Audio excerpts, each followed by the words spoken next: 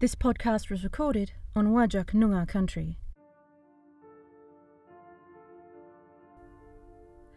In the little town of Noddington, in the west of London, Alessandra Leslie Innes lives the quiet life with her aunt and uncle, working at their occult antique bookshop. Her life is sleepy and secure until a beautiful yet strange young man visits the bookstore, asking a rather unexpected question. "Do you have any books about werewolves?" Leslie is soon thrown into a world hidden in plain sight after her treasured amulet, a gift from her deceased parents, is stolen from her. "You really don't know anything about the world out there, do you?" Leslie blinked as she turned to face Luca. "What?"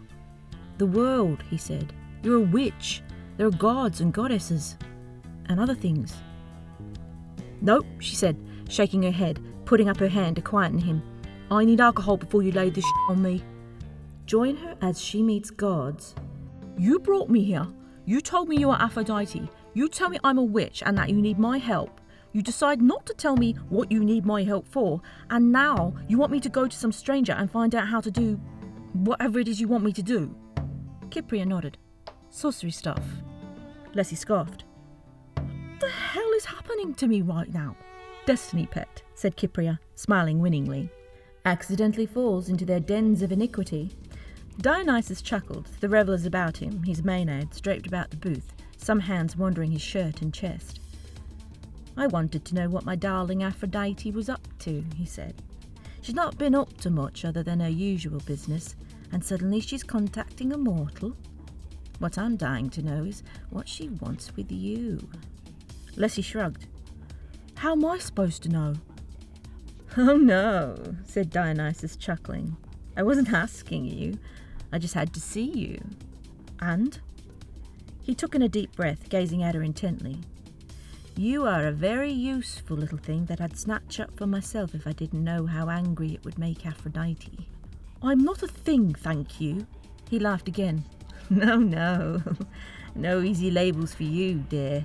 Not day or night, white or black, up or down. You're an anomaly that shouldn't be and hasn't been for a very long time.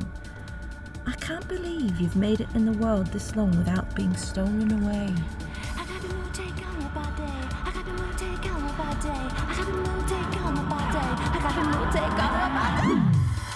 Navigate supernatural dangers. One of the shadows stepped forward, an unearthly rattling growl coming from it. It sounded like bones tumbling through dirt on a dry, cold night. It pointed at Leslie, then it lifted its other hand and dangled something at her. It was her amulet. "Oi!" she shouted, rage exploding in her. "You give that back!" Discovers her true magical nature. Augie sighed patiently. "I forget you're not au fait with all this," they said, twirling an elegant hand. "Tell me what you do know. I figure it'll be quicker than asking you what you don't." "Okay, well," she cleared her throat, waving an arm around. "I am a witch. Apparently that means I can do some pretty awesome stuff, but at this time I know absolutely nothing about that." "Wonderful. I'm guarding an infant." And falls in love. Like a scrappy kitten found nosing about in garbage at the back of an old pub, this car peered at her through gleaming silver headlights, its brightness in the dark, dirty old garage like a beacon of hope in an unending storm. "It's beautiful," she gasped, hands folding over her heart. Luca turned and frowned at her, and Ashika snorted. "It's a pile of No, really, she does fall in love. He leaned forwards, unless he found she couldn't speak. She was just locked in his gaze, mesmerised by the tenderness there, mingled with open desire. The certainty in his eyes was almost frightening, not because she didn't want to see it, but because she knew that if she let herself feel it too, love could have followed, and that was a place she knew she would never come back from. She would fall, endlessly and forever. Leslie's life will never be the same. How could it be?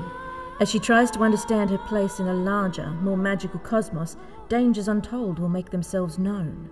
Will she survive it? Will she find out the secrets she never knew were haunting her? And will she ever get to finish her X-Files Season 3 marathon that was derailed by destiny? Find out in this serialized audiobook expressively read by Nancy Lorenz and accompanied by all new original music. Walk the Path of Love with Leslie and her friends on Witchery, the podcast, available on Apple Podcasts, Spotify, and all good podcast feeds.